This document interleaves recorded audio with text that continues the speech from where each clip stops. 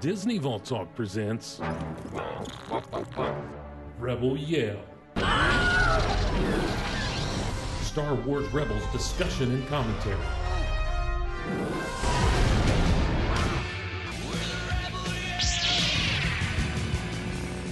With your hosts Teresa Delgado and Steve Glosson. And Erich Chernovice. And a few surprises along the way. Whoa, we're gonna have company! And now, Disney Vault Talks Rebel Yell. Take cover!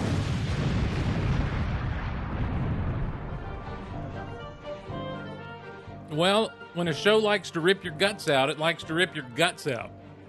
That's what's happened in these first 4 episodes of Star Wars Rebels, and we're going to break it down. Four big episodes to talk about. I mean, they came back from their mid-season break with, look,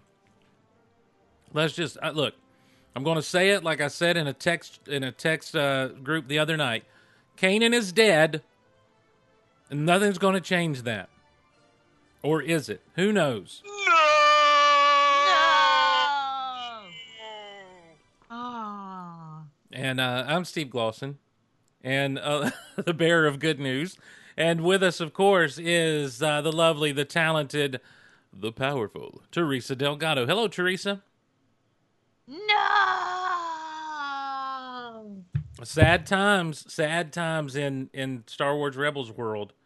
And we're going to talk about it and get your reaction. And I've seen a lot of other reactions, some fun reactions on the, our friend Matt Clifton had a fun reaction on the Facebook. Yeah.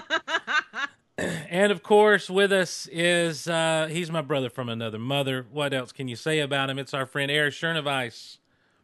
Steve Glosson, Teresa Delgado, mine at last. Is that your emperor? Yeah, I can't do a good. Is that your, okay. I didn't know if you were trying to do Rook or what. I was like, what? No, I can't do a good emperor. My sheev is horrible. Your Sheev? Well, let me try. My sheev is sheev. Ezra Bridger. How's that? There you go. Okay, that was That's good. perfect. Thank you. Wow, you were a lot kinder to me than I was to you now. I feel guilty. So I tell you what, guys, I feel like we should have brought in our friend Shaz Bazaar on this because he's been hollering for what these last for the whole situation for the last 2 episodes So call him up. for a long time. We may, but first let's just jump right into everything. Jedi Knight and Doom, that was the first 2 episodes. That was our welcome back, if you will, from the mid-season break, the mid-season hiatus, and what a welcome it was. Erich, feelings and thoughts on that first hour of Rebels back? Oh, come on. Feelings and thoughts. Just nothing That's but like- feelings. Yeah, it's broad. You know, we lost our Jedi Master. And you knew it was happening from the very start. Just the opening of it with him just kneeling there looking out. I'm like, oh, this is it. No, you didn't. I didn't. Oh, gosh. Well, and then when he tells Ezra that he's got to take lead, I'm just like, oh, this is it. This is going to be it. No, I'm not ready for this. There was a very Not ready. Obi-Wan from Star Wars moment when he kind of looked at Ezra, and he might as well said, "The Force will be with you always," as if this is the last time we'll see each other. Well, but he kind of did. Right, that's what I'm saying. Like He stopped Ezra and Sabine, and he's like, "May the Force be with you," and then he just falls off the ledge, which was so awesome. that was awesome. Yeah. Teresa, how are you holding up after these episodes? Oh, man. Well, last week, it was just great timing for this episode. It was like 2 days after the anniversary of my grandfather's passing. And I was not ready for it. And I didn't expect Kanan to die. And I broke down into about 30 minutes of uncontrollable crying. So thanks, I mean, Dave Filoni. I was ugly crying. It was bad. And then 30 minutes of kind of like half crying and then saying, oh, and now I have to write a review. And now I must get to work. Thanks, Dave Filoni and Carrie Beck. Yeah. So last week was it was rough. I didn't really process Doom because I was crying so much. Mm-hmm. And then this week, my brain was like on fire because I'm like, what is happening? I was confused. It was like when I saw The Matrix for the first time. I was so confused. I was just staring at it going, I think I have to watch this like 5 times before I can figure it out. And then, of course, Ahsoka lived, and I was like, "That's cool." But did she really live, or is she like half living? I don't know. We'll get there. We'll get there in a minute. Let's tackle these 2 weeks one at a time, and not get ahead of ourselves too much, because there is a lot in those first 2 episodes in Jedi Knight and Doom, and I think that Doom is surprisingly dense. It is. It feels like it does feel like a big letdown after everything that happens in Jedi Knight. But when you go, it's like Teresa said, when you go back and watch it, there's a lot of layers to what's going on. But before we really jump into that stuff, I just want to talk about some of the fun stuff that was in these first 2 episodes. First of all, the whole Thrawn Tarkin discussion, which I just thought was really cool. Krennic gets the mention. You know, you see the competition that's going on even within the Empire, between these people trying to get their plans and their machinations accomplished, you know, and obviously the building of the Death Star is going to take away from Thrawn's, you know, building of the TIE Defenders, and so Thrawn and Tarkin talking was just really cool to me, guys. Well, and it also kind of solved, it resolved like a it resolved an issue too, in that why don't we ever see the TIE Defenders later on? Why aren't they in any of the movies, et cetera, et cetera? And it's for 2 reasons. One, Krennic is channeling all the resources into the Death Star. And then 2, Price firing at the fuel depot effectively put the final nail in the coffin of the TIE Defender program. Put another nail in another coffin, too. Yeah, well. Well, you know what? If Thrawn had Too soon, Steve. If Thrawn had force powers, he would have killed her from across the galaxy. Mm-hmm. Oh yeah, she was hankering for a force choke in the end. That's for sure. But that was a great little scene, and also just, you know, because we're so focused on Lothal, it also paints this bigger picture that there's much grander things going on in the Empire than just Lothal. Right.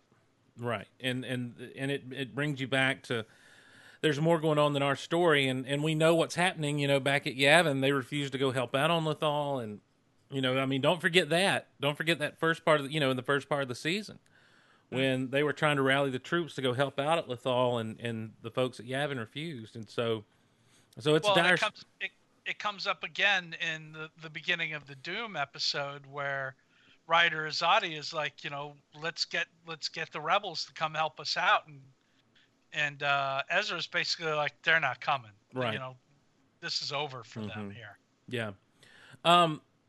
Another fun thing out of these episodes is drunk Hera.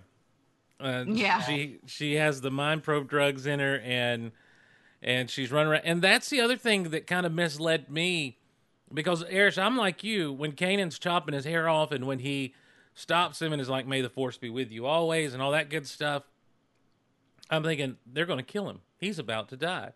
But then they have drunk Hera and him running around like everything's okay. And I'm like, well, they're not going to kill him. They're having a good time. I felt like that was a bit of misdirection on their part. Those are some great scenes. I have to tell you, I hate your hair. It's like one of my favorite lines. That was really awesome. And I really loved Vanessa's performance. She did a great job with that. And especially the line when he kills the probe droid, she says, "That droid deserved that." Like, just, yeah. What? And then when she says, you know, "You're in big trouble," and then she goes, "Huh, I thought he would have come in through the window." Like, it was like, just what? Yeah, but I have a question though in all of this fun kind of loopy Hera stuff. Kanan stops and tells her, like, all seriously, "I have to tell you something." And then Rook shows up and spoils the moment. What was it that he had to tell her? I love you. I think, yeah. But he's told her that already, didn't he? I don't know. but you can say it to someone more than once. Yes, but I felt think like there were. Maybe that, or maybe he was gonna tell her that it's his time. He's got to die. Well, okay. All right, done. Here we go. This is what I want to know. Did Kanan know he was going to his death on this mission? I think he had the sense that it might be a one-way mission. Yeah. I think once he was back with Hera, like then that changed. But I think he was prepared to make the ultimate sacrifice to save Hera. Mm-hmm. Right. And that's why he tells Ezra that you need to take control, because I won't be able to control myself with her involved. Right. Well, also, I think the symbolism of him cutting his hair, shaving, all of that, returning to his former life as Caleb Doom was another big sign. Like, he knew that this could be it. Yeah. And he wanted to go out as who he really is, not as Kanan. Well, because, like, in Star Wars, when Obi-Wan says your path lies along a different, or your destiny lies along a different path than mine, the Force will be with you always. I get the sense that he knows he's going to his death. That he understands that to get those guys out of there, he's going to have to die, and he's okay with that. And that's where I say the whole moment with Ezra and Sabine and moving on through, I was like, he knows he's going to his death. And then they lighthearted it all up, and I'm like, you got to stop that if this is what's going to happen. And then he starts holding that fire back, and I'm like, oh my gosh, what are they doing? But I guess, Erich, you pretty much thought everyone if they had landed anywhere but the fuel depot, we might be having a different conversation right now. Right. Yeah. Hey, let's get to the fuel depot, guys. Nothing bad can happen there. And let's climb to the top of the tallest one. And first off, I'm just looking at that ladder like, just shoot me now. Mm-hmm. Like, I'm not going up that ladder. No way. I give up. I'll give up. I'll give up. That was a long way. I did notice that. I was like, mm-mm. But Price pulls a page out of Tarkin's playbook when she blows that thing up. You go back to the old communications tower back in like season 1. Right. And, and Tarkin's like, blow it up. Yeah, and they're like, what? And he's like, and in a way, Thrawn has exercised acceptable losses to try to get to a greater victory. And I feel like Price thought she was doing the same thing, but not quite. She's not quite the strategist that a Thrawn or a Tarkin are. Yeah, I was just going to say that. She's a little bit more impetuous. She, is in the moment, not seeing the bigger picture. Mm-hmm. Mm-hmm. So when Kanan is there, and Filoni kind of tells us this in the Rebels Recon, there's the moment with the eyes where his eyes clear up. Oh, such a great moment. Oh my God. That killed me. When his eyes cleared. Yeah, because he says before he's blinded, I'll see you again. Oh, really? Uh-huh. I don't remember that. Yeah. And then his eyes. And, That's the moment I knew he's going to die. Like right then. You mean right before he died? Well, that moment, Right he's just surrounded by flames. Teresa, you called it then? You called it at that moment? Burning fuel cell. But that's the moment you knew he was going to die. Teresa, I can't believe you called it right then and there. I just thought that something might happen where he might get saved. And then when his eyes changed, I was like, oh no, that's not good. I mean, in hindsight, he could have jumped onto the shuttle and then done his force block, to like push them away from the fire. Or in hindsight, Ezra could have grabbed him with the force at the same time that Kanan was pushing the shuttle away. But I just think everything was just so bang, bang, bang that nobody was really thinking clearly there. No, it's all in the moment. And, and I also think, once Kanan's kind of resigned himself to that, he was using every bit of his concentration to hold that. Because he's not just holding back fire, he's holding back an explosion. Yep. A violent, powerful explosion. And yeah, so and then to turn around and push the gunship away like he did, good night. It was a powerful, heart-wrenching moment. You know, I think what makes it worse is Hera's scream of his name. Like, I can hear it in my head. It's so powerful. Oh my gosh. Well, and then you hear it again in the World Between Worlds episode too, where they're watching through the portal, and you just see Ezra's face, and then in the background you hear Hera screaming Kanan. That's where it got me even more in that episode than it did in the actual moment that it happened. Well, because you're having to watch it a second time. Yeah. You know, I mean, it's like we've lived through this, and I don't have to turn on my DVR and watch it again if I don't want to. But thanks, Ezra. You know, it's but at the same time, like Toy Story 3. Now, Teresa, look, It is. We're not going to sad. we don't need to bring up that movie until we actually have to cover it on Disney Vault Talk. But it's so relevant. Well, yeah, I guess maybe it is in the sense that they're both sad.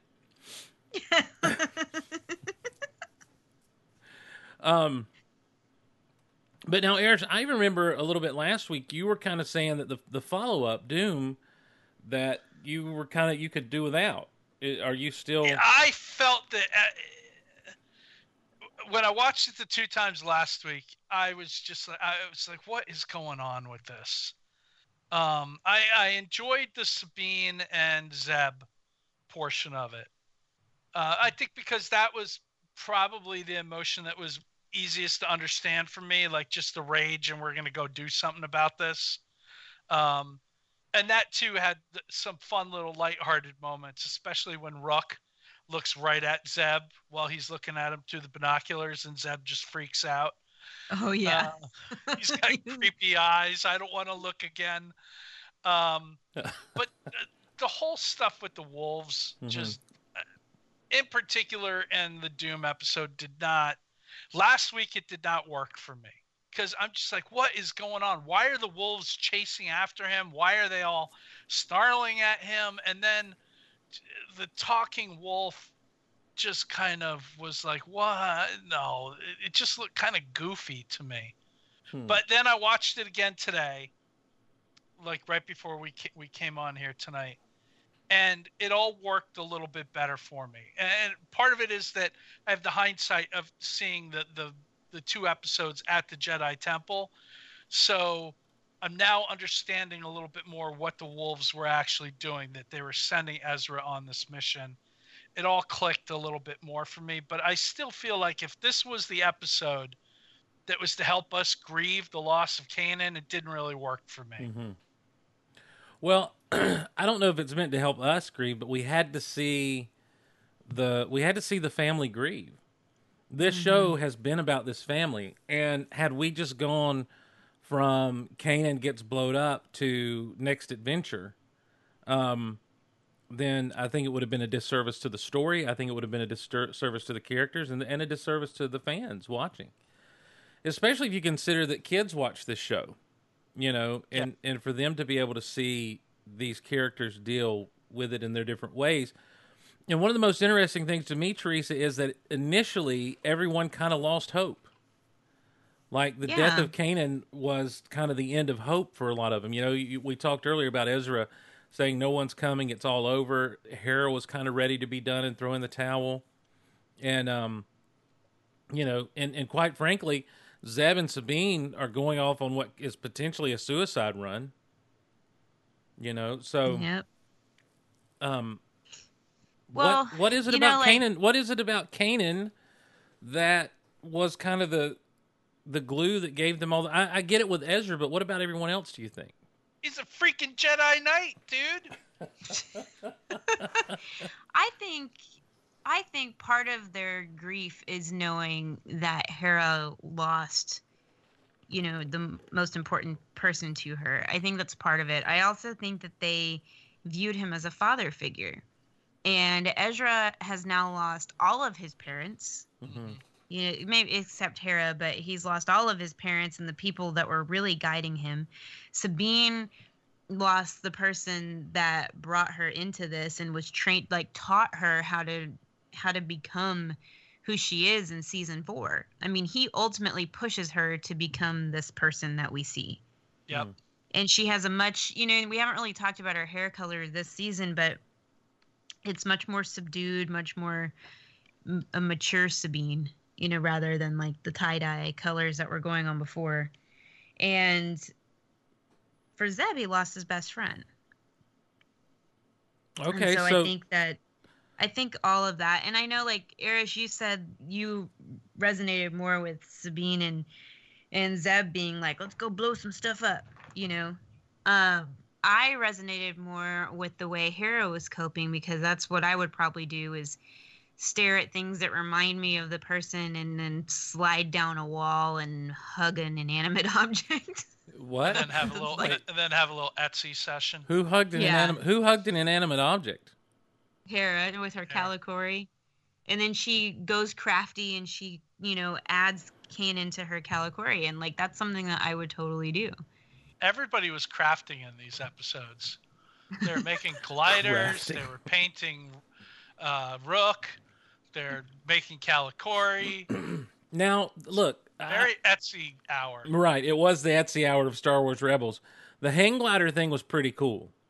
Mm-hmm. I thought that had a very A-Team feel to me.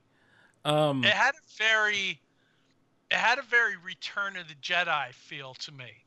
The whole notion of, you know, when Sabine's like, actually, it's a great idea because the Empire is set to defend against, you know, the more high-tech weapons, and they're vulnerable to this kind of primitive stuff. Like, that's basically how the Ewoks were able to beat them also. Yeah, that's true. That's a great point. The Death Star is going toward more large-scale effect. Anyhow, well, yeah, so the gliders I thought were really cool. The Calicori was fun. I really like that whole thing with that. I'm glad that he got it back for it. I'm glad that she added him to it. The painting of Rook. Kanan, this is mine. It's not really a present. The painting of Rook, though. Are we to take that as he's done? No, he's not done. Back. They just he's Thrawn's right hand. They just knocked him out and painted him. Well, that's what hilarious. I'm thinking, but I'm like, we got to kill him off. He's got to die. You just said it a minute ago. This is a kid's show. Right. That doesn't mean anything. Have you seen Bambi? That's a kid movie. No, I know, but you can't have Zeb beat him to death right there. That's true. No. But it's also a kid's show where the Inquisitor got killed and all the other Inquisitors got killed and Ahsoka pretty much died. I know, but at this point, he is a defenseless thing that you can't have your hero just beat him to death like that. Well, I don't think Rook is defenseless. Just saying. He's a jerk face. Well, at that point, he was, like, out cold. Yeah. Yeah, I think we will see him again. I think he will be very perturbed, have a little chip on his shoulder about the whole thing. Yeah, Could lead to another good little fight scene. Have a little paint up his rear. Yeah.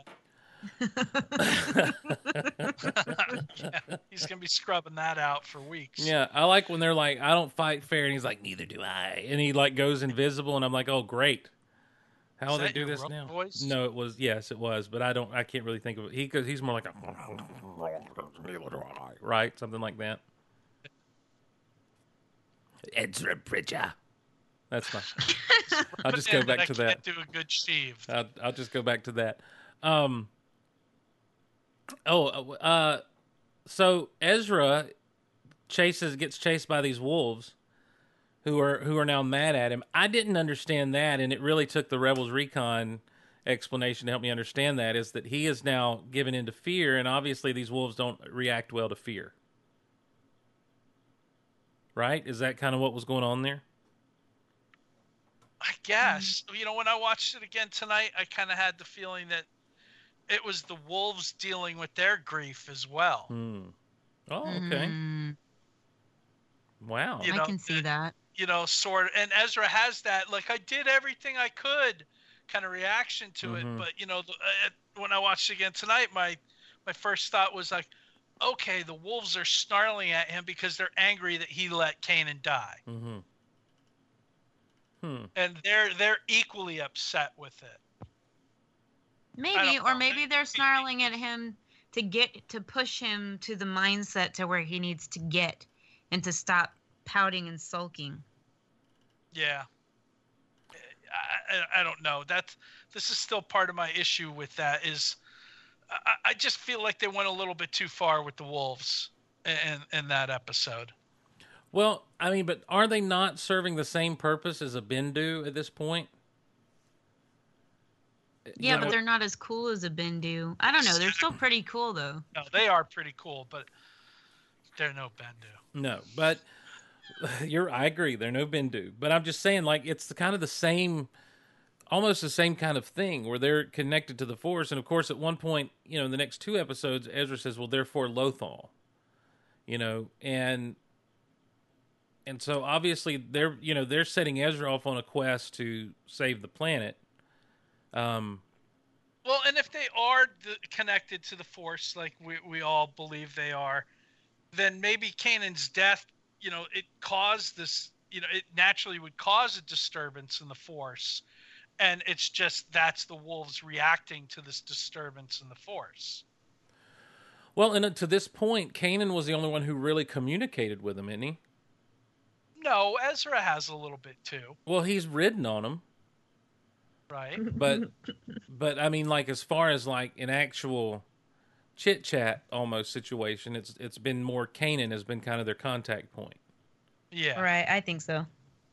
And so now they're moving to Ezra, but I think that when Filoni talked about, Ezra goes back to fear, like everyone kind of goes retreats into a station they were, that we might have first met them in, and for Ezra that's a place of fear. And self-doubt, like right. My master's gone, I can't do this without him. And so, and I think the wolves are reacting to that fear, and the more fearful he becomes, the more they, bees and dogs can smell fear. Really? Bees and dogs? Yeah. Did you know that bees and dogs can smell fear? Mm-hmm. The human head weighs 8 pounds. Cats can. Well, we're doing a little Jerry Maguire riff here. Yeah. Oh. Sorry. Quick, Stuffy, do Secret Garden with the death of Kanan. Don't do that, Stuffy. I'm just kidding. No, we don't need it. No, we don't need that. Kanan deserves better than that. That's right. He deserves much better than that. Blaze of Glory. All right. That would work. I mean, it's kind of on the nose. I'm going out in a blaze of glory. All right. Well, we're talking about like songs. This is still Star Wars, but it's off on a little tangent. Did you see the Solo trailer recut with the Beastie Boys Sabotage? I have not seen that. I saw. So good. Really? So good. That got me hardcore pumped to see the movie. I saw a link to it, but I haven't watched it. They just did it really well with the way it was edited and stuff. Oh, it's fantastic. I haven't seen that either. I'll have to watch it. Because the first trailer felt an awful lot like Solo, a James Tiberius Kirk story. That's what the description is under it on YouTube. So, well, by the end of the episode, Ezra now has a mission. Hera has shored herself up, thanks to Chopper holding her hand. And well, no, not just that. It's that the big thing to come out of Doom was Sabine and Zeb realizing that Kanan in his death actually completed their ultimate mission on Lothal. Oh, that's right. Yeah.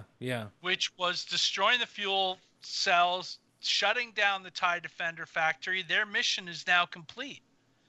And I think that them coming back to Hera with that revelation helped her a lot. Mm-hmm. That's true. You know, that and her little Etsy session, like those two Her things Etsy session. kind of helped her come to grips with it all. And certainly helped Sabine and Zeb come to grips with it. Mm-hmm. Mm-hmm. Well, that leads into really, I mean, these episodes lead really seamlessly into one another, all four of them. And that leads us into Wolves in a Door. And this is where it became Lord of the Star Wars rings. Lord of the Star Wars rings. Because we get to dealing with some really mythological, magical stuff as it pertains to the Force and everything. And I have questions, and this is the one I feel like it's going to take a lot to kind of talk out. So this and the World Between Worlds, I think, have left. If the death of Kanan left everyone reeling with a little bit of sadness and some melancholy, these two episodes left everyone with, oh, well, we have a lot to talk about. Holy shnikes, like there's so many possibilities here. Right. So let's start with the lighter stuff that we kind of know. The weird minister dude. What was his name? Oh, Minister Hayden, voiced by Malcolm McDowell. Just so amazing. I just loved hearing him do that voice. I expected him to get away because he's dressed like the dude on Mustafar that's like, my lord, you have a visitor. Oh, yeah. Actually, if in the kind of the show notes and stuff that they posted on StarWars.com, at one point they were considering making the two of them the same character. Okay. And then because of storytelling in both in Rogue One and in this, they decided it was easier to make them two different characters. Okay. But at one moment, it was a possibility that they were going to be the same guys. At the same time, until the end, I thought, well, he's one of those dudes that are the two dudes that are on the Death Star with the Emperor. Yeah, the Emperor's like little royal posse. Yeah. I remember back in the day always hearing that those guys were dark side adepts. They weren't Sith or anything, but they were tapped in or understood. They were kind of like acolytes, sort of. Yeah, like acolytes. Yeah, and I thought, well, this wasn't their name Saint Pestage? Am I getting that right? What? The only thing I ever knew him as, because it was released on his figure, was Imperial Dignitary. Erich is correct. That is the right name. Oh, look who got brought in! What's up? I'm crashing the party. Welcome, sir. From Star Wars Bookworms, our good friend Aaron Goins, who was out in... Where did you go to watch this premiere, Aaron? I was out in San Francisco at Lucasfilm. San Francisco. And you got a little San Francisco treat out there with some Lucasfilm. How was that event, sir? It was good. Yeah, it was really fun. It's not every day you get to watch Star Wars Rebels episodes in the Lucasfilm theater, so it was a nice opportunity. How many episodes did they show you? They showed us 4 episodes. Oh, so you saw all of these out there? Yes. Yep. That's pretty impressive. And you've been able to keep your mouth shut this whole time? Yep. Well, you have to tell us what the experience was like in the theater watching these, especially with Kanan dying and Ahsoka coming back and all of that. What was it like? It's really, you guys have probably experienced this in different ways, like at Star Wars celebrations and stuff, but anytime you're in a room full of Star Wars fans watching Star Wars, it's just a whole different thing, than just going to the theater to watch Star Wars. So just to have all these like diehard Rebels fans all in the same room and then watching these moments happen, it was pretty cool. And then we got to have a Dave Filoni Q&A afterwards, where he gives a lot of really awesome insight, like only he can with this stuff. So yeah, it's the type of experience you don't get that often. So when you get the opportunity, you don't turn it down. So we just finished talking about the first 2 episodes, and we're just now about to dive into the next 2. So what was? Don't let me break your stride, man. Just keep talking about I what mean, you're you talking just about. mentioned you had this great Q&A with Dave Filoni. So like, for the first 2 episodes, like, were there any insights from him that really struck home with you that like you can remember and clue us in on? I remember a couple things. Him talking about, and I guess I'm trying to remember what episode this actually falls in, but when you see the wolf that calls himself Doom. That would be in the episode called Doom. Is that the second episode? Yes. Okay. That, I remember him kind of talking about how it wasn't necessarily Kanan, but it was kind of like Kanan working through the Force and not really knowing if this was a vision that we're seeing or if it's a physical thing that's happening to Ezra. And so Filoni was definitely saying it was kind of more of a vision. And so Kanan is working through the Force and communicating with Ezra, but he's not actually that wolf, like some people were kind of speculating. And then the other thing I remember him talking about was the scene where you see kind of like a spirit version of Kanan put his hand on Hera's shoulder. That's an episode, the 3rd of this. Oh, okay. So you guys haven't even gotten to that yet. But yeah, I remember him talking about that. Whereas, people were saying, oh, was that a Force ghost? And he was saying, no, that was basically just Hera remembering him and like remembering like his memory having an impact on her, but it wasn't actually a physical like spirit that was communicating with her. Right. So did he mention anything about writing the episodes for like Jedi Knight and Kanan dying and stuff, and it relating to the death of his own father happening around the same time that they were shooting that? No, he didn't. That didn't come up in the conversation. Okay. He talks about that on Rebels Recon, and I just thought that it was super impactful because you could definitely feel the sadness and the grief and stuff because he was apparently feeling that. And I just thought it came through like really, really strong. So we were trying to sort out in the Doom episode the wolves kind of snarling and chasing Ezra around. Did he say anything about that? He did. He said that was basically a representation. Like the wolves were upset at him. Oh, Erich, you were right. They were kind of like disappointed in his reaction, and they were sensing his fear. And so this was their way of. So that was Steve had that, yeah. Okay, look, you guys are spot on then. But yeah, that was basically their showing their displeasure in Ezra and how he was reacting to things and kind of running away from the situation, and they were kind of just there to, get him back on track. Okay. Yeah. Cool. Well, so moving right along then. From all that I mean, so if and Aaron, if there's anything else you remember that was said, or you've got some kind of report you'd like to give, bring it, son. Don't hold back. All right. All right, man. If it comes up, I'll definitely speak up. Well, we were talking about the moment right before Kanan dies, where it appears he gets his sight back. Did Dave have anything to say about that?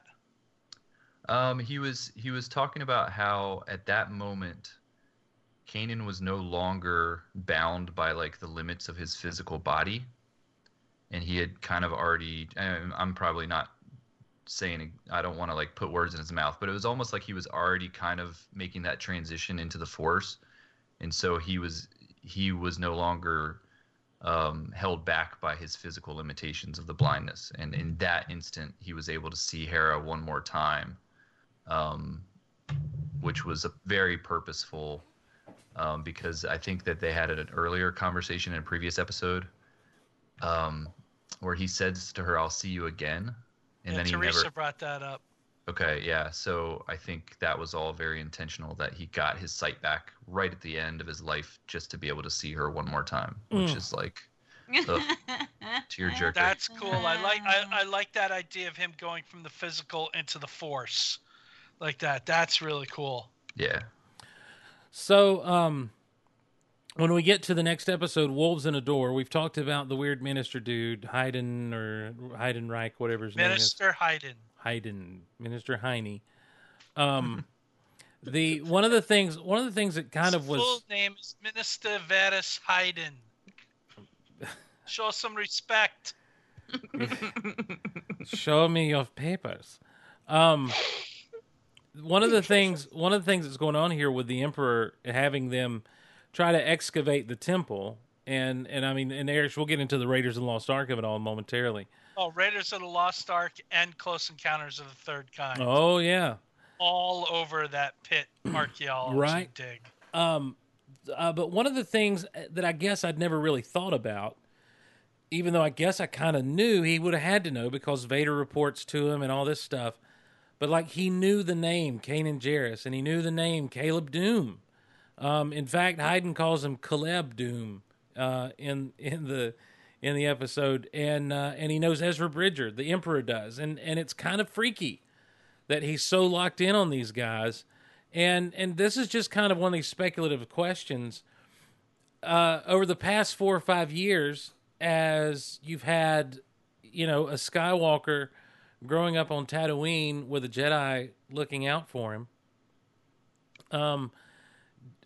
how much does the distraction that these guys have been giving the Empire play into the protection of Luke and as he's getting closer to his destiny? Or am I just reading way too much into it? I think you might I hadn't really thought about it. I think you could be right. It's crazy.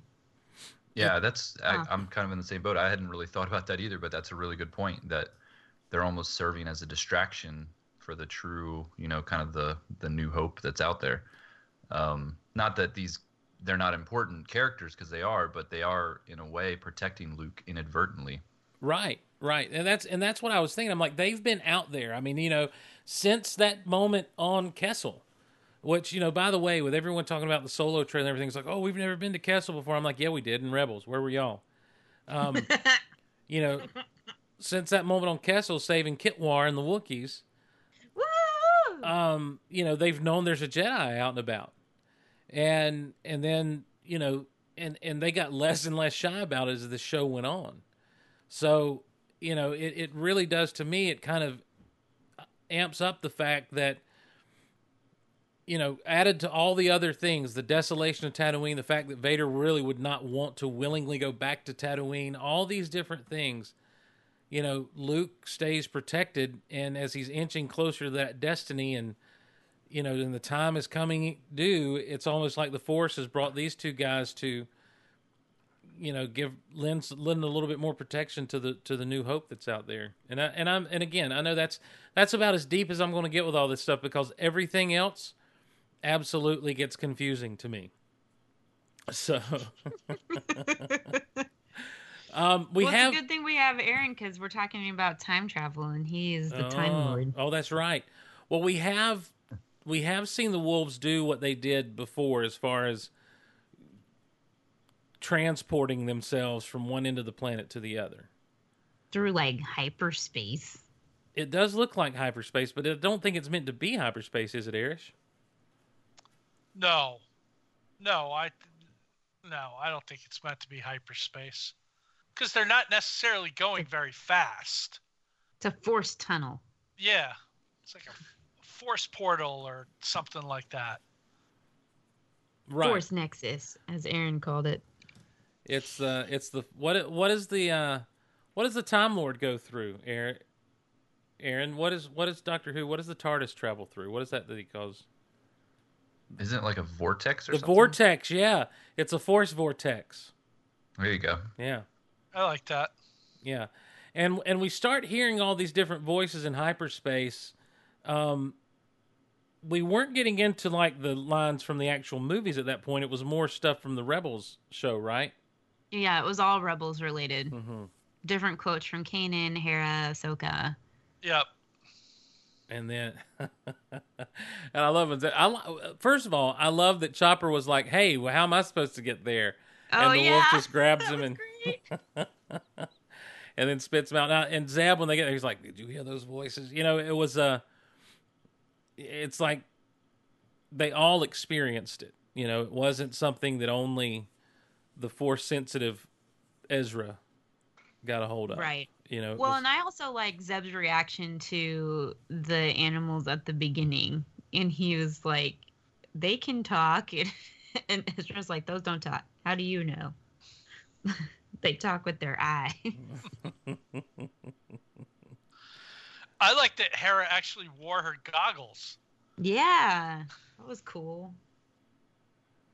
She always just has them as like a headband. Exactly. It's like a fashion statement. How did she get her clothes back? That's what I want to know. She had She another has set, extra outfits. I guess. Yeah. She's got closets in the Ghost. Oh, maybe. But she doesn't have the ghost. She doesn't have the ghost, though. The ghost is back on Yavin. Is it? I thought she brought it to... No, she flew to Yavin, and then she was captured when her X-Wing went down during the squadron attack. That's right. I don't like this situation. I don't like her not having the ghost. Yeah, neither do I. We need to get the ghost back. Mm-hmm. The music, by the way, so far up through these 3 episodes is amazing. I really like the music when the animals are running. The what animals? They're like giant dogs. Because we had some cats in this one too. We saw some loth cats in this too. We did. Yeah. Then there were also dogs. Mm-hmm. And when they were running. What are those dogs? What breed of dogs are they? They're wild dogs. Yeah. Yeah. And then also when they're making the hang gliders, by the way, I don't know if you guys heard it, but it was very Harry Potter like Dumbledore's Army score sounding. It's very cool. I'm not familiar enough with the Harry Potter to be able to make that call, but I will definitely didn't pick trust up on you. that. But when they're in the pit, like in the archaeological pit, that was all Raiders, baby. Yeah. Oh yeah, big time.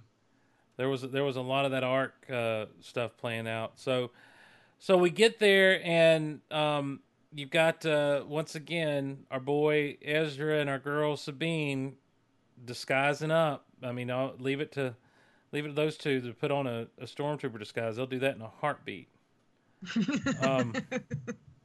And of course they don't know everything, so they get called out by the other troopers and everything, which I thought was great. I thought it was a cool moment when he's like, well, I'm going to report you.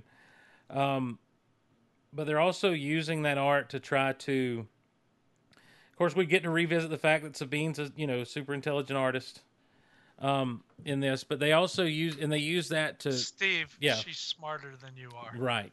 And how much did we hear that? They use all that, and Ezra uses that to begin to open this thing up. But we are made privy to what's on that wall, and it's the son, the daughter, and the father from Mortis. Now, this is where it gets crazy, is now we're back into Mortis territory. Now, this is the same temple that Ezra and Kanan had been going to previously, and so now we're at another place where now there's this painting there that moves, which looked really cool. Some great 2D animation. But they call them the Mortis gods. Is this the first time we've heard them referred to as gods? Aaron? I think so. I don't know if they've ever been referred to specifically. I know they were called force users. A different type of force user is kind of the way they sold it to us in the Clone Wars, but I don't know if we've ever heard them as gods. Yeah, that kind of took me a little bit by surprise. Erich, any insight you can give us to that at all? Do you know of anything? No, but remember the source that this is coming from. It's coming from Minister Hayden, who doesn't appear to be a force user and appears to be more an academic. Okay. So to him, it could be, I think it could be easy to see where he might interpret them as gods. Mm-hmm. Okay. It's interesting because the timing of this, it's not like it's that much later than the Clone Wars. Not that much time has passed. And enough time. Ahsoka's enough older. Time, but it's not. She's like 15 years older, right? I mean, almost 20 years at this right, point. But I'm saying, apparently these figures have been in Jedi lore for a long time, like centuries. Right. but they're only first encountered in the Clone Wars. It seemed like Obi-Wan and Anakin had no idea who they were. So you would think they would have, if this was some sort of an entity that had things to do with the origin of the Force or something like that, where it had been passed down through generation, through the Jedi, that they would have been in the know on that. So it was kind of interesting. Are they concepts or entities that have been forgotten by the Jedi? I mean, is this one of those things where the Jedi have let too much go? By the time you get to the Clone Wars and the Phantom Menace and everything, is this part of the problem with the Jedi? They've kind of let this stuff go, and this is like a lost Jedi temple that hasn't been visited in a while, kind of thing. It seems like, but I mean, doesn't it seem like? I mean, this is the one that Kanan and Ezra made their way to. But you think about what we know from The Force Awakens and The Last Jedi. Luke was going to the first Jedi temple. That's where he was rumored to be, and there on Ahch-To, that's rumored to be as the first ever Jedi temple. And of course, it's got the ancient text of the Jedi, and so I feel like that one of the things that you can look to with this kind of thing is that maybe the Jedi had forgotten what had come before, and that's why that's why Anakin and Obi-Wan were surprised when they find themselves at Mortis, and not really comprehending what was going on. And that was a huge story arc, in as much as Anakin was tested, during that whole arc. And it's one I haven't watched in a long time. What was all about is Anakin truly the chosen one? Right. Mm-hmm. And well, go ahead. And so that was a cool moment, because Anakin does see his future, but then they kind of forget about everything that went on. By the time that's over, it's it's the Wizard of Oz. You were there, and you were there, and but let's keep this in context. I mean, they're fighting a galactic civil war at the time. Right. The Jedi are being forced to be generals and military commanders, and they're doing things that they're not really meant to be doing, and it's all part of the grander discussion that could be had. And I mean, you're kind of bringing up, was the true path of the Jedi kind of corrupted by that point? Had they forgotten themselves? But I think that also this notion of the father, son, and daughter it may not just be a Jedi notion, because the son is kind of representing the darker side of the Force. I think this is yet another one of these kind of neutral Force things that Rebels has done so good at presenting to us, that it's not just light or dark. Yeah, and I think the trio of them kind of represent balance in a way, which is something that was introduced in the Clone Wars. But this is a Jedi temple, so the Jedi obviously. Well, I mean, we don't even know. True, but I mean, this image that's on the wall may not have always been there. It seemed like it can kind of move as it wants to, so maybe it just appeared for this purpose, Well, and they've also dug down. I mean, they are in a pit, so right. It's also possible that this image that they're looking at when Kanan and Ezra, the couple times that they came to this temple before, they never saw this image because it had been buried. And it's just because they inadvertently led the Imperials there that the Imperials have started excavating the whole site. And they clearly found a bunch of other artifacts. All those large stone pieces laying around all had artwork on them of various sorts. So who knows what else might have been down there. But my question is, because it appears Hayden's not a Force user, like he wasn't able to access the image the way Ezra was, but had Sheev or say Vader actually come to visit the site, might they have been able to access and open the portal? I don't think so. I think they could if they understood what Ezra began to understand along with Sabine. Because when Ezra goes to touch it, he's like, he had the thing that the wolves gave him apparently seemed to me to be a key, almost a key code, like a, right, to let him know what to do. But he also mentions at one point, doesn't he say something about listening to the picture? Listening to the stone. Listening to the stone, yeah. And I don't know that a Palpatine or a Vader would have had the patience to listen to the stone. Well, Right. but I mean, we're jumping forward a little bit here. Clearly, Sheev had some knowledge of this because he seemed to be very patient, waiting his time for somebody to open that so that he could get in there too. Well, that's his way, isn't it? Yeah. You know, So I mean, Well, he and has patience. So And Ezra was obviously concerned that someone else would be able to open it, because that's why he was like, we got to close this portal. We can't leave this. Because he had just run from Palpatine in there. Right? Yeah. Yeah. So he's concerned that Palpatine's going to be able to open it. Yeah. Exactly. Well, I mean, but it's obvious that the Emperor knows about some of these things, and like you guys were saying before about the Jedi maybe forgetting about some of the pieces of their history, I think that's super important because the Emperor is doing things other than just trying to be the military ruler of the galaxy. He's trying to collecting all these Force-related artifacts, and he's studying all of this stuff. Right, and he's been doing this for a long time, so he clearly knows, and I think he is the first one that calls them the Mortis gods. So, because I just watched it, I think he was the one that said it, but the Emperor did. Yeah, he said it first, because I thought old Hayden boy did. maybe I misheard, But Hayden was communicating with Palpatine, and we didn't see it. It was happening off camera, but they were trading information back and forth. Mm-hmm.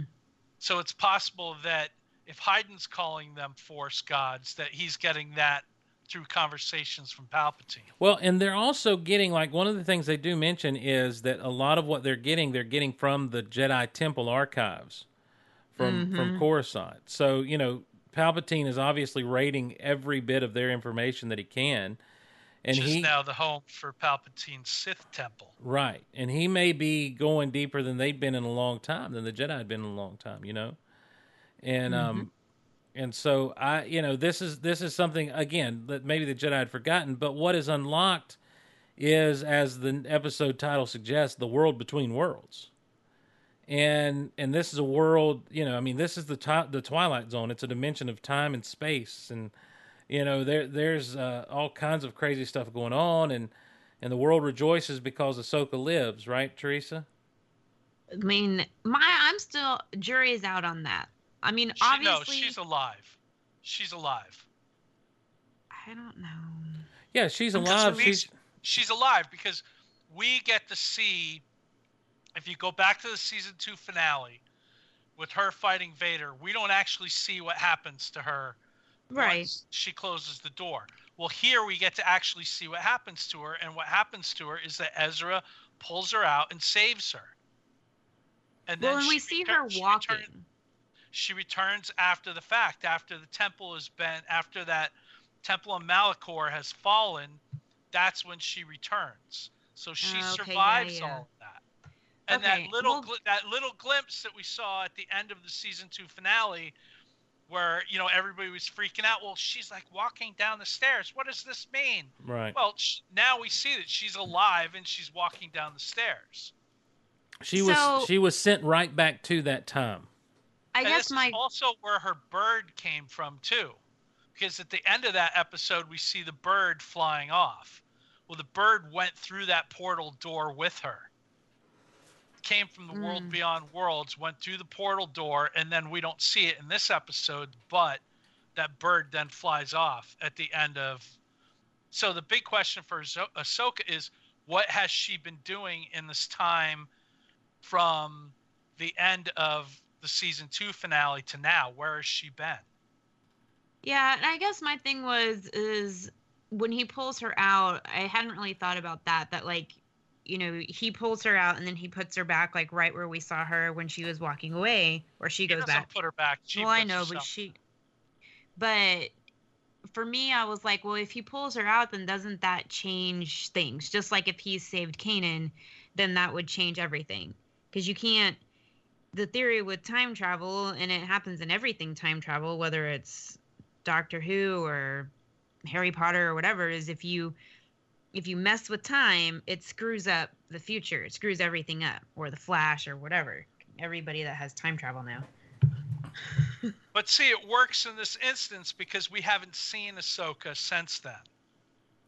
And also, I mean, there's the idea of though, yes, she was pulled out of the fight with Vader. That's how she lived, because he pulled her out of that fight with Vader. She goes right back to just the time that she left, pretty much. So there's no real time missed for her. She knows she spent those few minutes in the world between worlds with Ezra. She knows that. But she also is back where she was 2 seasons ago. So, well, go ahead, Aaron. We might be making some assumptions because we don't know. We know she went back to Malachor. We don't know when it is. You know, she could have been pulled out in the fight with Vader, and then when she goes back to Malachor, it could be now. I think it's a safe. I think it's a safe assumption. The same moment. Yeah, I think it's a safe assumption to say she went back to that time, because we do see her disappearing down those steps at the end of that season 2 finale. Now, yeah, but that could have been okay. Yeah, I think it's an assumption, but it's a fair assumption. But I don't think that it's clear cut that that's the time period that she's in, because now she essentially has time traveled. Like, he pulled her out into now, and then when she jumped back in, she goes back in time. Back in time. So it's not like she can just go straight to, I don't know, like, it just seems like. But has she really time traveled if this world beyond worlds is sort of like this neutral place in time? I guess the only time travel aspect would be she saw a future version of Ezra. Right. Other than that, yeah. Well, right. And she saw what happened to Kanan, which happened much later. Yeah, so she's been filled in on some details. But how crazy is this for Vader? Because Vader saw this all go down. No, so his head's got to be reeling, right? I don't know that he did, because she takes her 2 lightsabers and plants them in the ground, which opened up that hole that, as Vader's swinging down at her, like, he falls through. Well, he clearly swings down at her when Ezra reaches in and pulls her out. So he would have seen her disappear. And he would have likely seen Ezra's hand too. It's possible. So I don't know. I just feel like it's something that Vader's probably been thinking about for a while. Like, well, what the hell happened? It's possible that Vader also told Sheev about this, which has given him more information that there is possibly this world beyond worlds thing.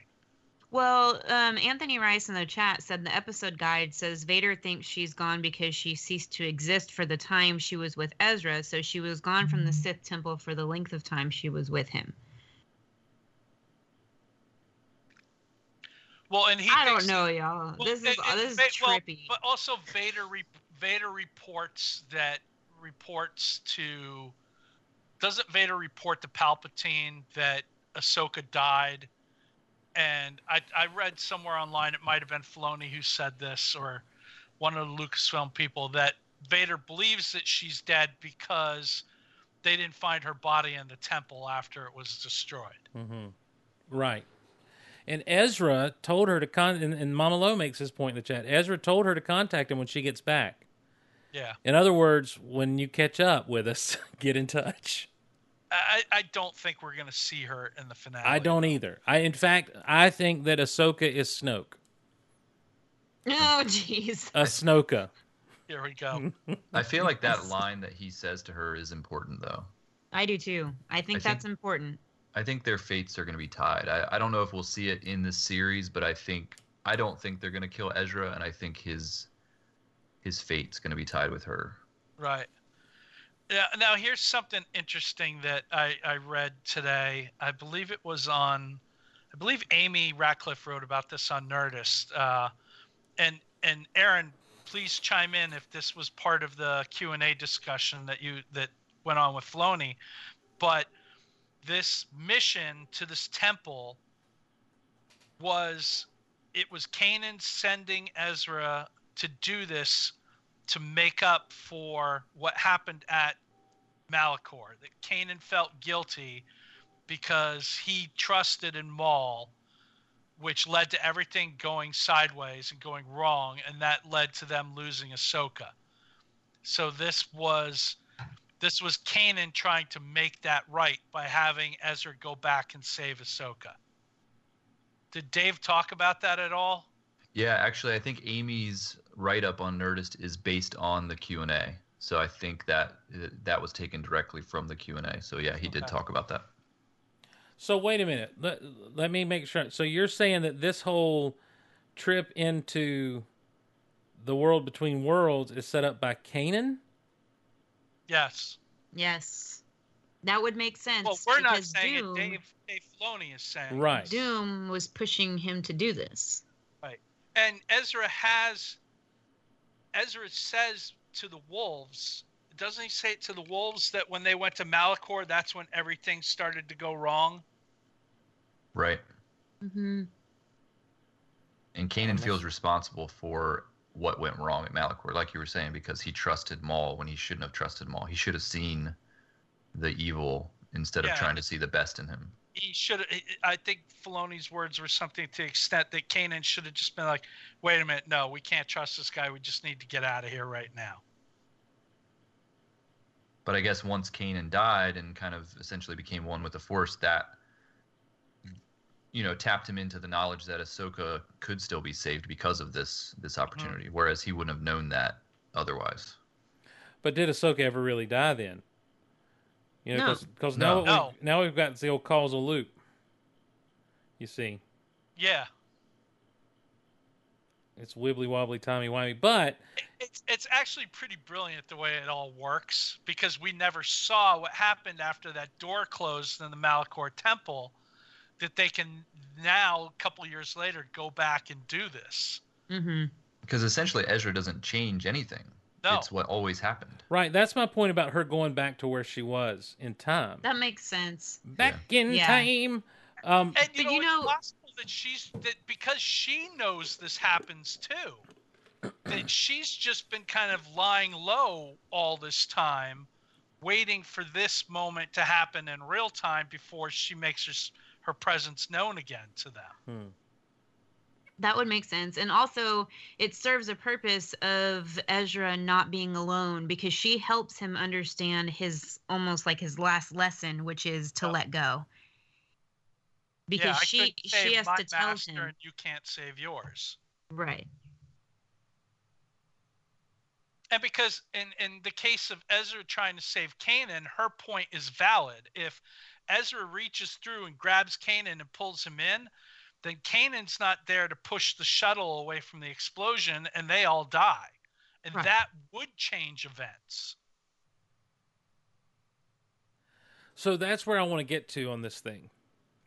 Because some of this stuff, I have seen some people, and I even got an email to the Geek Out Loud email, where someone was kind of irked by this whole thing of, so now you can just retcon everything. You just go to this little room and retcon everything. It's a potential reboot engine. Erich? I mean, think about it. Think episode 9 ends with maybe Rey and Kylo finding this world beyond worlds and going in there, and like, what if you go back? What if you go back and you keep, just think about certain events. Like, what if Qui-Gon doesn't die and he lives and trains Anakin? Does Anakin then become Vader? Okay. And that's so Dave actually kind of talked about this a little bit. Okay, cool. Because that kind of came up, I think, in the Q&A as well. Like, oh wow, you're introducing this idea that can really change storytelling in Star Wars. And Dave really was kind of like, he tried to kind of tamper that down and saying, hey, this is just something that I came up with specifically for Rebels. It was a storytelling element that I'm using for Rebels, but it was not, done in conjunction with anyone else. Like, it's not part of, the films or anything like that. And he kind of sees it as his own little thing that, if they want to pick it up and use it in other storytelling, they can. But he was almost like making it seem like, this is my own little weird thing that I made up for Rebels, and don't worry, it's not going to mess everything up. I don't think that. I think this was introduced specifically for how they wanted this series to end, and I doubt we'll see this heavily used in other media. I'd say, but this wasn't just introduced now. This was introduced in season 1. Yep. This is the same place that Ezra gets the crystal from for his lightsaber. It's the same place he talks to Yoda. Exactly. The same place that Kanan is knighted as a Jedi. This has been around from the beginning of the show. I think, and granted, this is purely fan speculation on my point. I know no insider knowledge about this. So please, I don't want anybody thinking that I know something that for real. I just think that this has too much potential for it not to have an impact later on down the road. And I'm not saying that they're going to use it like every movie or like every comic and stuff. I don't think we may not see it for a while. But I think that they've introduced a reboot engine into this franchise that they can go to if they really need it.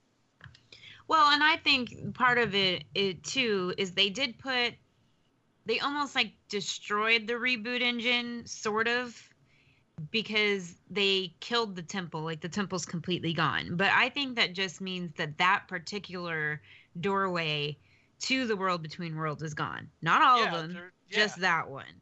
Because Palpatine clearly had a way in. Yeah. Well, I think Palpatine had a way in once someone else was there. Yeah, I don't think he has a way in by himself. Right, but there was clearly some sort of gate that opened. Right. You know, that allowed him, because he did physically enter it at one point. Like at least part of his arm came through. You know, and he was using some weird Sith magic and stuff to make this happen because he was like speaking in tongues or something. Well, we saw them do that in the Clone Wars. Night Sisters. Yeah. But didn't he and Dooku get around a bowl? Didn't he get around a bowl or something with Dooku and burn a little something like that? I don't remember. Aaron? Our Clone Wars expert. I think Steve's right. I vaguely remember this. I just rewatched the Yoda episodes, by the way. Yeah, you mentioned something on Twitter about certain episodes. What was that? So the final 2 episodes of the Clone Wars, the lost missions that you can get on Netflix, go watch those right away, because I think those actually are more relevant to what's happening than the Mortis episodes. Okay. Kind of what Yoda goes through and all that stuff. They actually talk about the connection between the living force and the cosmic force and just different terminology that comes up. Definitely watch those episodes if you haven't seen them in a while. All right, so yeah, if you watched it, that's when this happened, right? In season in season 6, when here we go, guys. I'm just going to do this real quick. This is Yoda. Happened here. It is the chamber where the Sith would sacrifice Jedi. The Sith of your time will find you there, and you will find them. Be careful, for what they may offer will certainly feel like an answer. So Yoda's going into this cave, basically being led by the Kabuki priestess. And the idea is he's going to find his modern day Sith in there. Yes, and here comes Palpatine and Dooku to a little bird feeder. Or bird bath, I should say. The presence of someone significant to you would allow you to sense this ripple through time and space. Look at that. Ripple through time and space. Old master, Yoda. Yes. Master Yoda has come to Moraband, although why, I do not know. We shall, however, use the strong bond that once existed between you and your master to allow us to see things that we otherwise could not. How can this be done, Master? It is an old art of the dark side. Now, hold out your hand, apprentice. All right, so he's going to cut. Creepy. He's going to cut Dooku's hand with a knife, and it's going to go into the bird bath. To begin. And there's a little water there.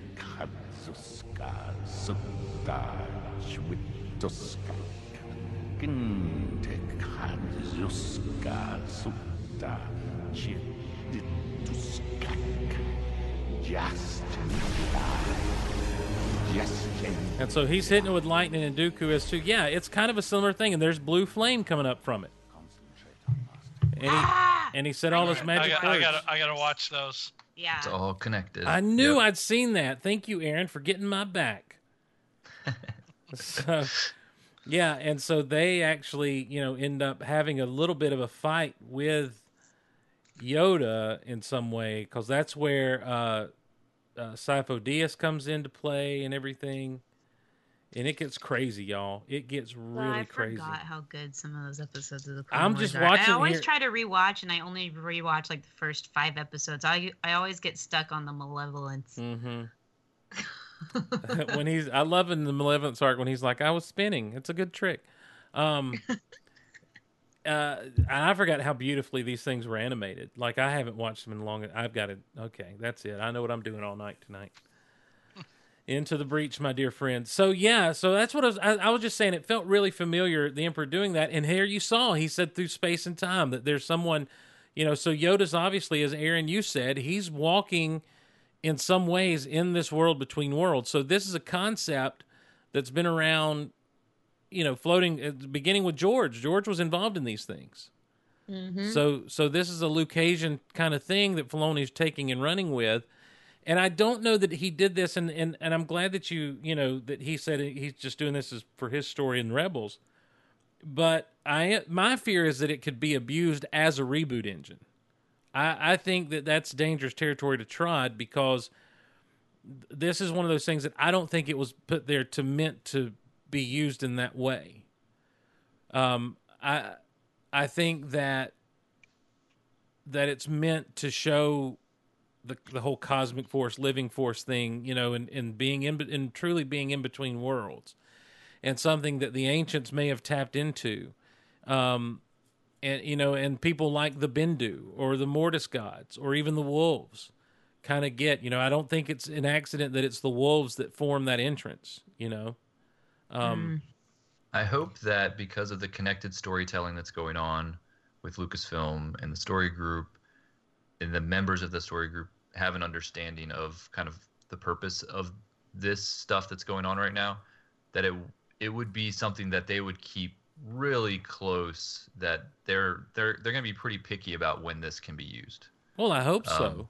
Maybe 5-10 years from now, when things are a little bit different, it might be different. But I just don't think anytime soon we're going to see this concept pop back up. No, but you did bring up how interconnected everything is, and there's all the voices that we hear inside of the world between worlds, and it's not just Force users. I mean, Aaron, you pointed out like you heard Jen, and she was in there. Yep, it's somebody from. There is a voice from every movie that you hear. I mean, there's Yoda, there's Maz, there's Rey. I heard Maz. I heard Poe. Kylo. I didn't hear Poe or Jin, but I heard Maz, and of course I heard all the Obi-Wan stuff and Vader. Yeah, and I heard Jin today, and the part you hear from her is when she says the time to fight is now. Yeah. And it's different Obi-Wans too. It's the Stephen Stanton Obi-Wan from last season. It's James Arnold Taylor's Obi-Wan from Clone Wars. Like, it's the Alec Guinness Obi-Wan, like different actors who portrayed Obi-Wan. Oh man, when you hear old Ben say, "Well, the Force is an energy field," I'm like, "Oh my gosh, that's awesome!" And I'm like, "But that happens later on," and that was when I was like, "I better sit up and pay attention," because we really were getting lines from past and future in that moment to let you know that we're in an area in time and space that truly is a world between worlds. Yeah, well, did you hear Leia say, "Help me, Obi-Wan Kenobi"? Yes, I was like, what? Yes. Yeah. Well, and I think it might have been on Rebels Recon that Filoni said this, where this was all intentional just to show that all this storytelling is connected. Mm-hmm. Right. Mind blown. That's like why we're all quiet right now. Well, I mean, the fun of it, like all day long, I've been like talking to people in the office and texting with people. My brother-in-law texted me the afternoon. He's like, "Rey can go back and save Han." Oh, no. But this is like the fun that people are having with this right now. It's like all the different possibilities. Well, but see, and that's and again, I guess, and this is me being an old fuddy-duddy. That's my fear. Is this is something that, you know, that gets into Marvel Universe territory, not Star Wars territory, where you can, you know, go and beseech the Watcher to send you to this other dimension, to slip back into your dimension at the right time to save Reed Richards from dying, or, you know, or whatever the case may be. I feel like Star Wars still needs to be a place of stakes. It still needs to be a place where when it happens, no matter how sad it is, it happens. You know, okay, but fairness, none of us seem to have a problem with Ezra going back and saving Ahsoka. Okay, I actually do a little bit, but please, Aaron, expound on that if you can. Yeah. Other than, well, I mean, I always like when if a character dies, you know, and it's supposed to be an important event, I kind of like it to stay that way, even if I like that character. Kind of like what happened with Kanan. You know, I love Kanan. He's probably my favorite Star Wars character now after The Last Jedi. But the seeing Ezra having the opportunity to save him, I never wanted Ezra to save him. I was like, no, did I. He needs to die. It was an important death, a meaningful death. You know, as much as I love that character, I don't want Ezra to save him. Right. I kind of felt the same way with Ahsoka. You know, it seemed like she, you know, we weren't even sure if she was alive or dead anyways, so I'm more okay with it.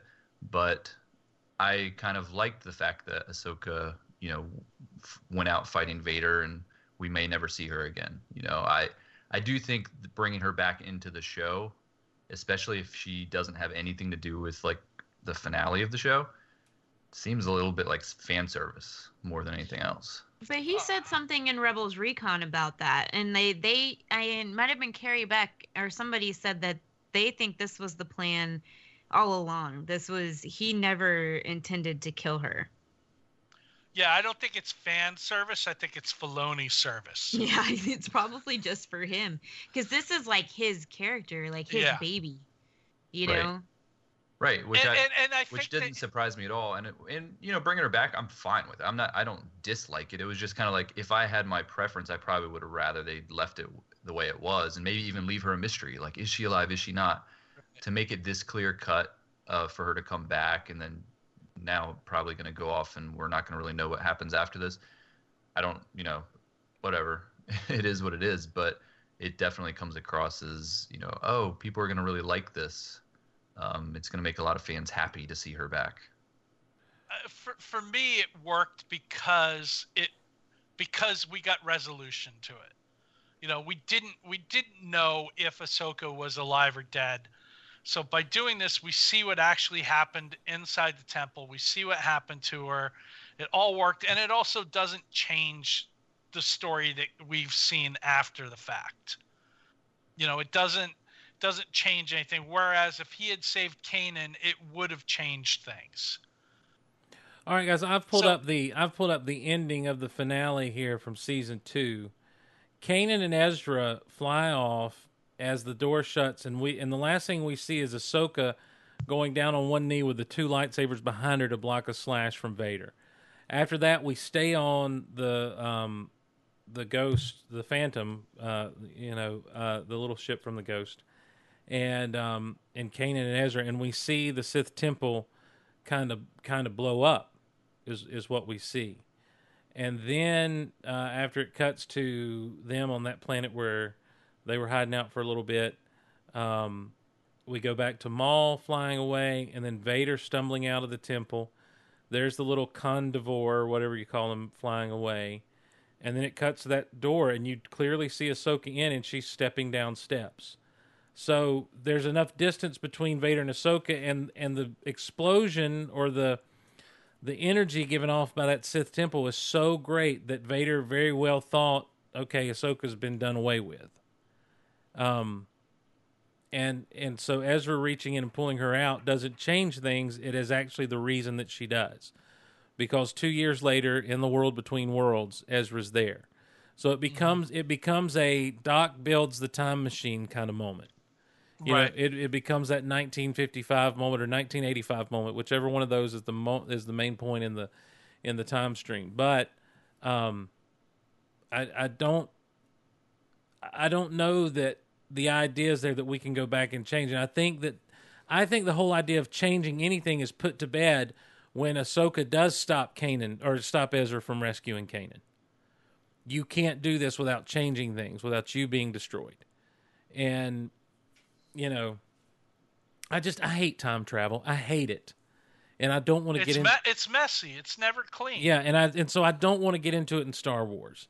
And so I kind of side with you a little bit, Aaron, but on the other hand, I'm kind of glad that we're getting some resolution. I am very glad we're getting some resolution with this Ahsoka thing. And if this is the only thing we do to reach through time, I'm okay with it. You know, but now...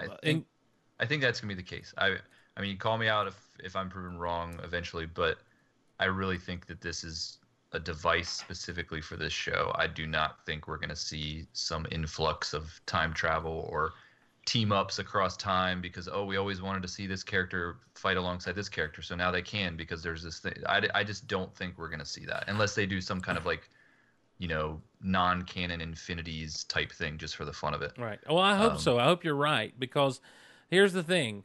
Given this, as Aaron calls it, reboot engine, in the wrong hands, it could end up really messing things up. You know, it could end up being a terrible thing. And, you know, and it just all... Now, granted, we may be long gone when they finally say, well, hey, let's go back to that world between worlds and start things over. You know, or we'll just be old in a nursing home together like, well, did you see what they did? You know, that kind of thing. I hope it's after I die.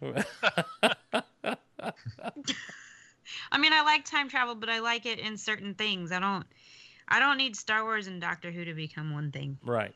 And that's the thing. And the reason I say I fear that is because this is, you know, and Aaron, you mentioned the story group earlier and, you know, and the connectivity and everything.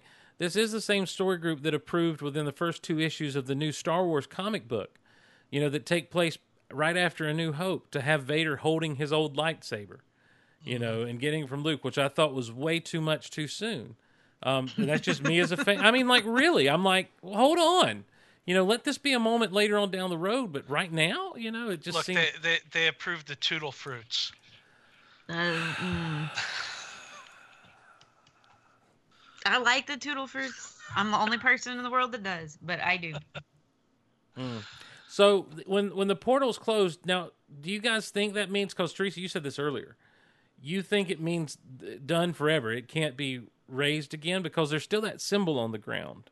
No, I think I think this portal is closed. This doorway to a world between worlds is closed. That doesn't mean that there's not another one.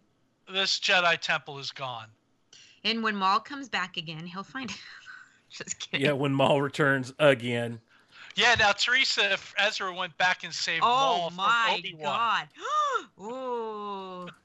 Now things have gotten interesting. I take back everything I said. Well, here's the thing is I think that you've got a really you've got a really neat situation here now where where Ahsoka is the new Maul. Oh, right? She just will not die. She just will not die. Which is fine. You look, don't take that the wrong way. I'm glad she's around, but I love Ahsoka. As long as it allows Ashley to continue to be a part of Star Wars, I'm cool with that. I like the idea of Ahsoka having something to do in any other projects that Filoni works on. Like he kind of becomes her calling card in a way. You know, because he really is her character at the end of the day. And I'd rather see, you know, I'm glad it was Filoni that did this with her and not, you know, not someone else. Well, and I think this goes back to how Clone Wars ended too. You know, Filoni said this at Celebration where, you know, he gets a chance to end the show the way he wants to end it. Right. So I don't think he's going to, you know, leave the fate of Ahsoka Tano possibly to somebody else 10 years down the road if he has a say in what happens to her now. I think he gets to make an Ahsoka movie for the 2 years of what she's been doing since she walked away. Yes! Look, I think they should make animated movies the way DC, you know, Warner Brothers does for DC Comics. You know, I don't know that I want to see Ahsoka as live action just because we she's so ingrained in us as an animated character. I don't know how that would work as a live action movie, but I would kill to see even the same animation style in a Ahsoka Tano movie. I'd be there in a second. I would love it in live action if Ashley gets to play her, because when she cosplayed as her with the Leiku and everything, she looked exactly like her. Okay. But I probably would prefer it in animated form. But, you know, Rosario Dawson has said she wanted to play Ahsoka. It's true. Just saying. I don't know. Rosario Dawson's trying to get Clerks 3 made, too. Rosario Dawson. Which I'd be all for. With an Ahsoka, with Ashley doing the looping, the ADR. Ashley's voice to Rosario's acting. Hey guys, thanks for letting me jump in, but sir. I'm going to have to jump out as well. Have you got anything to report from your time in San Francisco? Nothing else notable sticks out, and I think, like I said, I think Amy Ratcliffe's article is based on the Q&A. Mm-hmm. So for people that haven't read through that, might want to check that out. Okay. And I know somebody got full audio from it too, so I'm sure that's floating around out there somewhere too. All right. Well, that's Aaron Goins, everybody. Aaron, thanks for stopping by, my friend. All right, thanks for letting me. Talk to you guys soon. Talk to you soon. Peace, brother. Check out Star Wars Bookworms and Bad Wolf Radio. Teresa, you got anything else on these first 4 episodes as we lead into the old finale? Not really. I'm just kind of scared of what's coming, to be honest. Well, I did notice that someone had tweeted out that this is Disney XD has put out a quick little 1-minute promo for the finale. They did, and there was also a clip on Rebels Recon, and the clip on Rebels Recon showed the return of Hondo, which I'm so excited for. I want to see the end of Hondo, just to know what actually happens to him. You know, he can exist forever like Ahsoka, I guess. I'm fine with that, but I was glad to see that. Well, here's that finale. You chose to be a Jedi. Prepare yourself. For all those abilities, all the power, the Jedi lacked the vision for how to wield it. I know what I have to do now. Everything I've done and will do began with you. Fire! Just received a transmission from Chopper. They're under attack. There's too many! Your little rebellion ends right now. I think we're out of time. For that boy, there is nothing I would not do. Let's finish this. Destroy him. Zeb, don't! I won't let you go. The Force will be with you. Always. Oh, well, a lot of sharp, quick cuts there. Ezra jumping across a chasm to cut down some stormtroopers. A lot of war stuff going on. Of course, the voiceover was first. You heard Thrawn, but then you heard Hondo saying, I believe that was Hondo, saying he would do anything for that boy, I guess meaning Ezra. And then Zeb is jumping into something, and Callus is telling him not to. Where can people watch that if they want to watch You can go to Disney XD's YouTube channel. I just saw it tweeted out by @Rebel Cells. That's CELS, as in like an animation cell. On the Twitter, they tweeted out a link to it. I'll put a link in our little Skype chat here. I think if you just Google Star Wars Rebels series finale trailer, you'll find it. Yeah, it's on the Disney XD YouTube. So it's relatively new, just went up today. I think while we were doing the show. But yeah, a lot of intensity there with what's going on. So, and only one clip that we've seen with Ezra kind of raising his head up and the wolf coming up behind him, or maybe we've seen that in another trailer. We saw that in that first trailer. That's right. The ghost is in play, ladies and gentlemen. The aforementioned ghost is going to be around in the finale. So, thank goodness. Yeah, thank goodness is right. So I guess Rex is going to come into the fray. Rex and Callus bringing the ghost to Lothal. So that'll be some good stuff. So, Erich, you got anything else to say about these first 4 episodes? Just, I mean, once again, Star Wars Rebels delivering fantastic storytelling. This series has been so amazing. I think it's right up there for me with A New Hope, Empire Strikes Back. You know, is some of the best Star Wars storytelling there's been. I'm inclined to agree. I'm inclined to say that. And look, I felt that way about the Clone Wars when the Clone Wars storytelling would get really ramped up.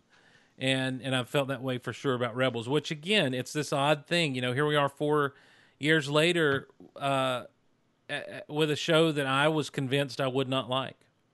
I was convinced that the characters were going to be too contrived from original trilogy characters and that there was just not going to be anything in here for me. And then, bang, I can tell you the moment when I bought in, and that is the moment when Kanan puts his lightsaber together and dodges a blaster bolt. And I'm like, I'm in, guys. Hey, this is my show now. And so definitely going to miss it when it's gone. But, man, all good things must come to an end. But you're right, Erich. I feel like it's been right up there with some original trilogy stuff. And so looking forward to see what's in store next for Filoni and company and for Lucasfilm Animation and for all of us as we continue down this Star Wars journey. Because Star Wars isn't going anywhere anytime soon. So everyone strap in. It's still here and will be for a while. Teresa, anything we need to tell everybody? I don't think so. All right. Just there's going to be some exciting stuff on our next episode. The big finale coming up, and we'll be doing that next week. And our last episode. Yeah, the final episode of Star Wars Rebel Yell, of Disney Vault Talks Rebel Yell. So, break out the champagne and whatever else. We'll party like it's 1999. So it'll be a big time. We'll try to have as many people on in and out as we can, maybe, to talk about stuff. That'd be fun. So that would be fun. We might have to do, may not be our last episode. We should do a wrap-up episode after it's all over. Teresa always trying to figure out how to squeeze more podcast out of me. You're welcome. What would we be wrapping up? I mean, we're wrapping up. I don't know. I have ideas. Do a Rebel Yell episode on our Rebel Yell episode where we analyze everything that we said. Yes. Yes. And then we can break down all of Stuffety's videos, and then we can go back and do commentaries on every Rebels episode. This thing could go on forever, but it won't. All right, everyone. That's it for now. For Teresa, for Erich, I'm Steve Glosson. We'll see you on the final Rebel Yell. Have a good one, everybody.